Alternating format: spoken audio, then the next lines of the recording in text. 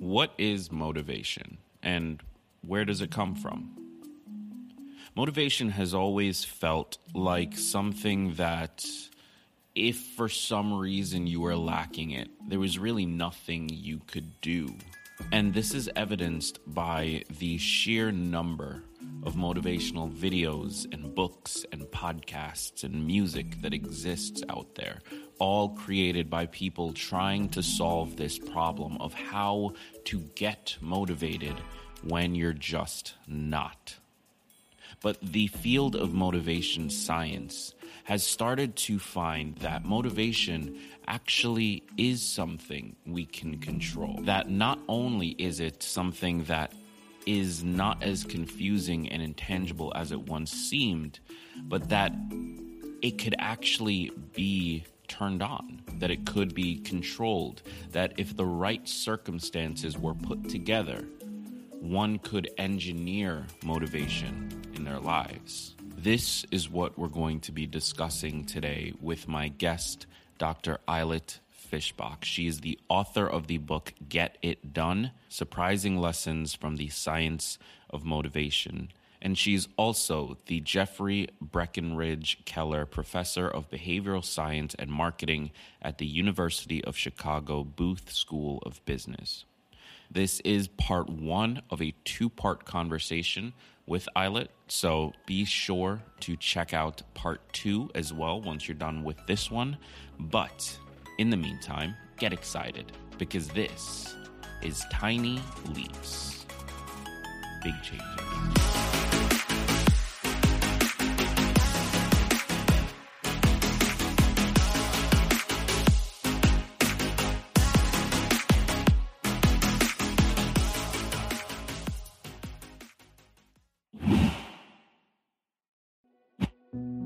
Motivation is an interesting part of getting things done.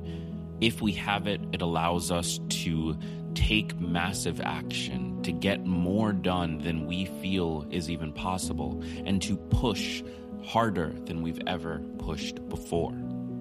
And then, in an instant, we can lose it and be incapable of doing the smallest tasks. And even more strange, if we lose our motivation, it starts to feel like we're incapable of accomplishing the smallest tasks. What is this thing, and why does it have so much control over our lives? Why is motivation something that we struggle with in the first place, and where does it even come from? And potentially, most important, can we control it? Today's guest is Dr. Ayelet Fishbach. She's the author of the book Get It Done: Surprising Lessons from the Science of Motivation. And I wanted to first understand, before we dive into the real conversation, I wanted to first understand how this book came about and why she chose now as the moment to write it. So you're absolutely right that I am not the typical person to write a popular book. I write academic papers for a living, and I spent many years writing academic papers. I spent almost 20 years studying motivation and just running studies and publishing them. And then at one point, I felt like I'm in a really messy room. Like there were all these ideas and all these interventions and everything that either I knew or I thought I knew because I read about it like 10 years ago, but I'm not really sure whether it's still true. And I just decided to put things in order. And so I identified 4 buckets of behavioral interventions that motivation scientists use, and I was starting to put things in the bucket and writing about them, and then there was a book. Okay. I mean, that's a pretty natural way to get there. Do you consider yourself, like, when you're introducing yourself at conferences, are you a motivational scientist, or is there a different field that you're focused on, or kind of general? Like, how do you describe what your work is in? I am a motivation scientist, and I present myself as a motivation scientist But you are right to ask this question, because when I started my work, there was no such thing as motivation science. And so I was a social psychologist. Then I joined a group of behavioral scientists in the business school here in Chicago. And so I was a behavioral scientist. But over the years, there were more and more of us, people who are specifically studying motivation. And right now, I feel pretty comfortable saying we are motivation scientists. Okay, so you're a motivation scientist before it was cool to be that, basically. Why were you attracted? And I asked this same question of every academic that I have the pleasure of having on.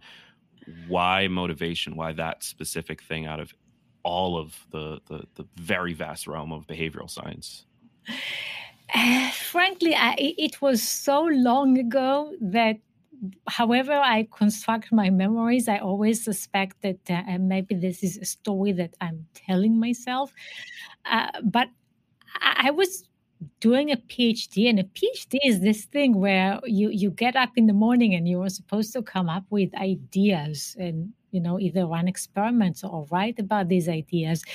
It's the least structured thing that exists, or at least I don't know of jobs that are less structured than getting a PhD. And so I just spend a lot of time thinking about how do you motivate yourself? How do you do this? How do you navigate the 10 other things that you want to do throughout the day?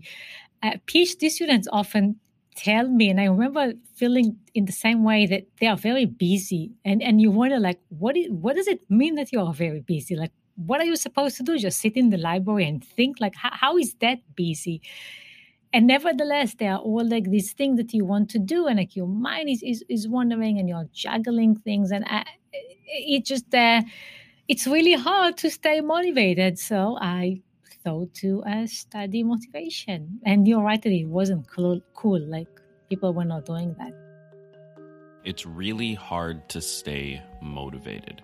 This is probably the most true statement that's ever been said on this show, and the research backs it up too. According to many studies, the vast majority of people fail at their New Year's resolutions or their goals within the first 2 to 4 weeks after setting them. Why? Well, they just lost motivation. But I've always had an issue with the idea of motivation. I've always felt like it's something you can't really control and therefore is not really worth focusing on. Instead, you should focus on the environment you're in and the context you're in, and using that to reinforce the behavior in lieu of motivation. But I wanted to present this idea of motivation being something we can't really control to Eilert Fishbach to hear what she had to say. Oh, well, you're right that it's tricky, and it's tricky because it's unclear who is trying to motivate whom. Okay, what does it mean to motivate yourself? If you want to do something, why don't you just do it? Like no one is pointing a gun to your head. Like, if you want to get up in the morning, get up in the morning. You want to stay in bed, stay in bed. Like, who's really struggling with whom? And it's a philosophical debate. And in this sense, I think that it is confusing. But when you study motivation, and particularly if you're a social scientist, then you realize that the way to change behavior is by changing the situation in which the behavior occurs, or the way people think about this motivation. And it makes a lot of sense that we can change others' behavior by changing their situation. Okay, I want my son to get up in the morning. I open the curtain so there is light in the room and he cannot sleep. I want myself to get up in the morning. I put an alarm clock so it goes off. There is loud noise and I have to get up. It's a very simple example, but I'm doing exactly the same thing when I try to motivate someone else to go to school and motivate myself to get up. So it's not impossible. There are specific ways of doing it. There are frameworks that are helpful, and yet it's philosophically confusing. And you're right that there is a lot of untested ideas that Would you people say present. that there's or rather, what is the difference in your mind between and I'm going to put a label on this, but if there's an actual label, please let me know what it is. But external factors motivating you. So the example you just gave of opening up your son's curtains so that the light's coming in and he can't sleep, versus the internal motivation of him choosing to set the alarm clock so that he wakes up. Like, what is the difference between those two, and how do you affect one versus the other? There are more similarities than differences. Basically, we are using kind of the same strategies where we are trying to influence other people and when we are trying to influence ourselves. Saying that, there are things that are more intuitive for us to use on ourselves. So, take something like intrinsic motivation. We are actually not very much aware that others care about intrinsic motivation as much as we do when we ask people how much other people care about feeling good at the workplace, working with someone that they like, or on a task that is interesting for them. Well, they realize that it's important for other people, but they say that it's much more important for them. And so if you think that you care about interest more than others, then when you motivate others, you will explain to them why that's important for them to do and not why it will be fun and interesting. It's also the case that there are things that are easier to apply on others. Giving others incentives, rewards, is very intuitive. When we try to change someone else's behavior, we often use rewards. When we try to influence our own behavior, rewards are not usually the first thing that we will go to, but we still use it. So what I'm saying is that I can look and say, like, this strategy is more likely to be applied to others. This is more to myself, but eventually I'm using strategies for the same book. So in your book, you cover a lot of this. First of all, the book is called Get It Done. How do you describe it to people? It's a book about my understanding of motivation science. It starts with the assumption that you change behavior by changing the situation or the way people think about the situation, and then it puts every intervention that I could think of into 4 buckets. How you set a goal, how do you monitor your progress, how do you juggle everything else that you want to achieve, and how do you leverage social support. And one thing that you do at the end of each chapter that I really enjoyed, you sort of like present these key understandings and findings from the chapter that you just went through. So the chapter might cover 3 or 4 different topics, and you might have a few stories and experiments and research and so on and so forth. But then at the end, you sort of wrap it up with, here's how you can think about this based on what we just learned. So I really love that. But one thing, so chapter 2 is titled Put a Number on It. It's all about setting targets for specific outcomes or behaviors that you're trying to change. And you talk about the malicious goal target. Could you tell us a little bit more about that? Yes, but I would say that it's not quite a summary, it's more questions. Okay, so I quite purposely put the summary into questions because I have research showing that when people answer these questions for themselves, when you give advice to yourself, you are more motivated than when you hear what I have to say. And so that's the end. Back to malicious goal targets. Malicious goal targets. Well, goal targets are the numbers that we put in a goal. It's how much and how soon, and it is usually effective. That is, we really care about these numbers. If we set our goal as, I don't know, walking 10,000 steps a day, we would be disappointed if we walk just 100 steps below that target. We'll find ourselves walking around the house just to hit that number. We really care about these numbers. But we often forget that these numbers are just meant to motivate us. Like, they are not meaningful by themselves. And so we often use numbers that don't quite get the goal, okay? Like, they don't quite measure the thing that we care for. I already mentioned my lovely son. So I just caught him the other day, like waving his hand, trying to get steps on his watch. he's 10 and he's trying to meet the target of however many steps he was planning to have, and that was more important than actually walking these steps. I give the example of Wells Fargo, who set a goal to sell their clients 8 financial tools. They had a great name for that goal. It was GREAT, GR8. So the target was very specific. Bank employees were very enthusiastically pursuing that goal, but the only way to get people to have 8 financial tools is by selling them tools that they didn't need and often that they didn't know that they got. And so on the name of the target, employees were engaging in unethical and actually illegal behavior. So goal targets can become malicious. This idea legitimately surprised me.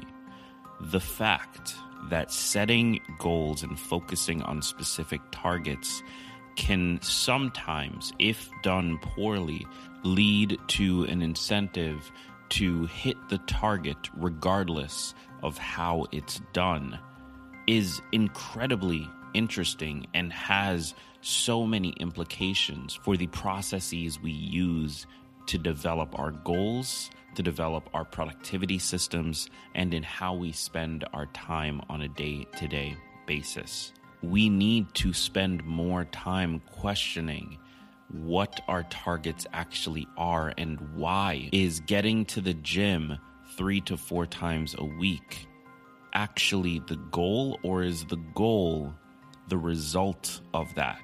And this has always been my issue with goal-setting frameworks like the SMART system, SMART. So I wanted to hear what Eilert Fishbach thought about the SMART system and goal-setting frameworks in general, and whether or not it was possible to stop them from becoming malicious. We need to have healthy relationship with our goals. The SMART goals, well, these are good principles. They are not the only principles. Intrinsic motivation, which is probably the best predictor of engagement in any goal, actually didn't make it to that list. And so the list is very partial.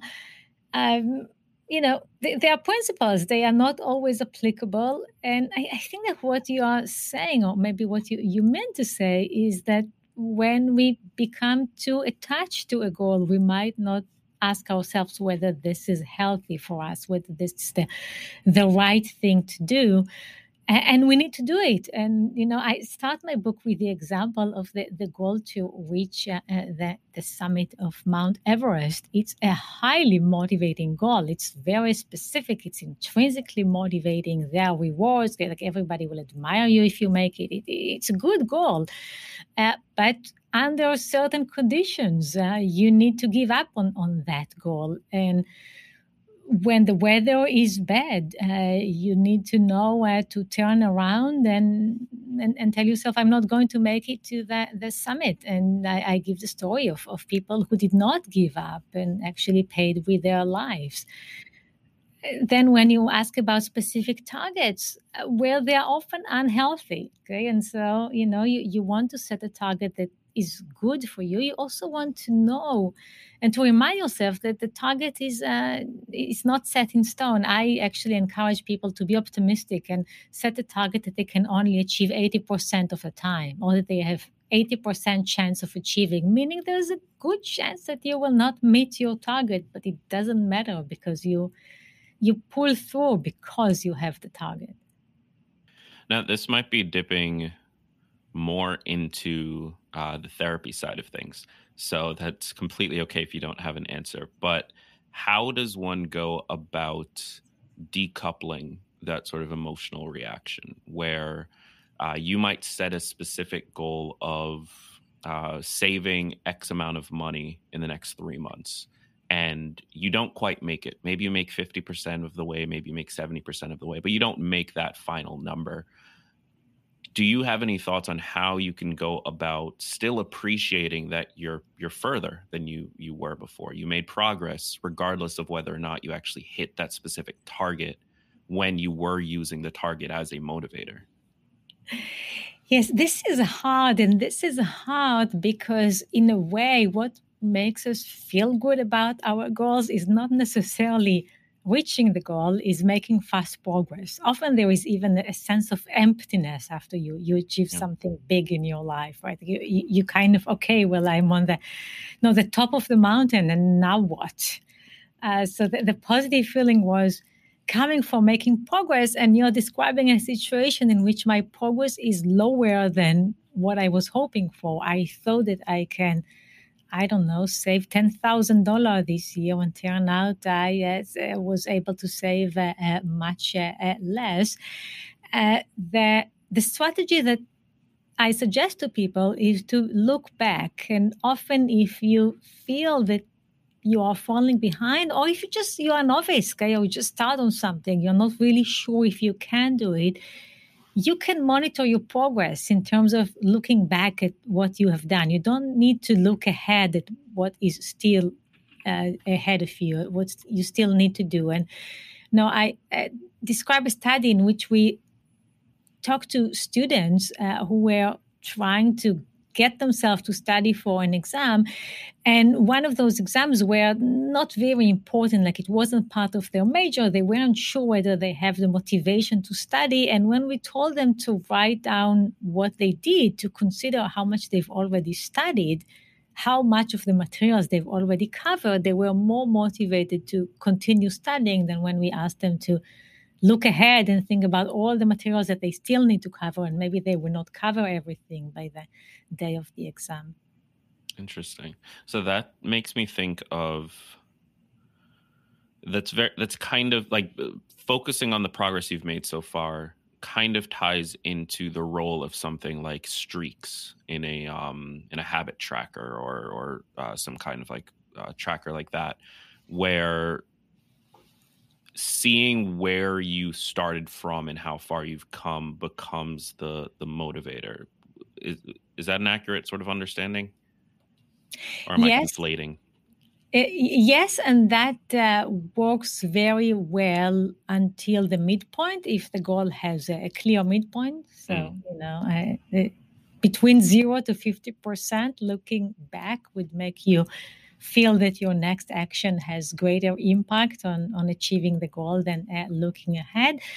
And each time you doubt your commitment, you're not sure whether this thing is for you, and you hope to convince yourself that this thing is for you, then looking back at what you have done is often the way to go. Also, we motivate others by pointing out the amount of work that has been done. Okay, we motivate people to give to charities by pointing out that there is already a lot of that has been contributed either by them or by other people.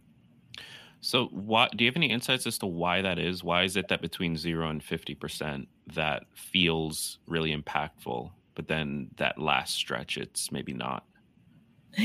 Oh, there are two reasons, and I don't like it when there are two reasons because it's always easier when there is one reason. But, oh well, we'll make such life. Yeah.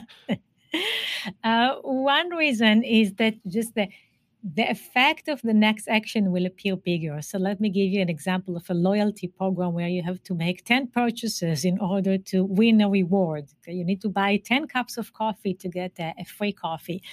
At the beginning, like your second purchase will double what you have done if you look back. Okay, so I did one, and now I can double it by doing two. Okay, the next one will add a third.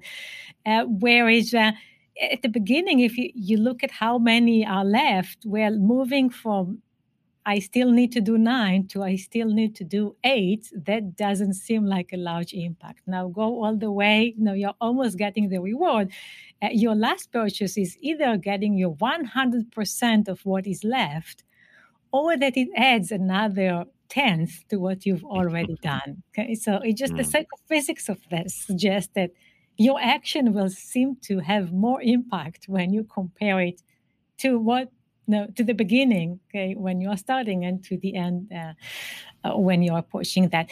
Then let's move to the psychology that's not psychophysics. When we look at what we have done, we feel more committed. That is, we feel that we value what we do and that it's more likely that we will be successful. And at the beginning, or for novices, or, after getting negative feedback, when we are not quite sure about our commitment, we're not quite sure whether we can do something or whether it's worth doing it, then considering our past investment is likely to convince us that, yes, we can, we already did it in the past. And obviously we care because we already did it in the past. That's it for part 1 of my conversation with Eilert Fishbach. In part 2, we're going to dive deeper into the question of commitment and its role in driving motivation. And we're also going to look at why looking at our progress and what we've done so far can be so motivating and reinforcing in the beginning, but why as you make progress, it potentially starts to wane. It's going to be a super amazing conversation, so make sure you check it out. If you're listening to this in the future, the episode's already live. Just look for episode 794. It's part 2 of my conversation with Eilert Fishbach. If you're listening to this day of, then come back in 2 days on Thursday, and you'll have access to part 2. Thank you for being here. I cannot thank you enough. Be sure to check out Eilert's book. I've been reading it myself. I'm pretty much done, and it is a phenomenal read. She does a fantastic job taking the science and making it accessible, making it something that plebs like me can wrap their heads around and make decisions around. So check out the book. There's a link to it in the description of this episode. And until the next episode, thank you so much for being here. I've been Greg Clunis. And remember that mistakes are not final. Failure is a requirement. And all big changes come from the tiny leaps you take every day.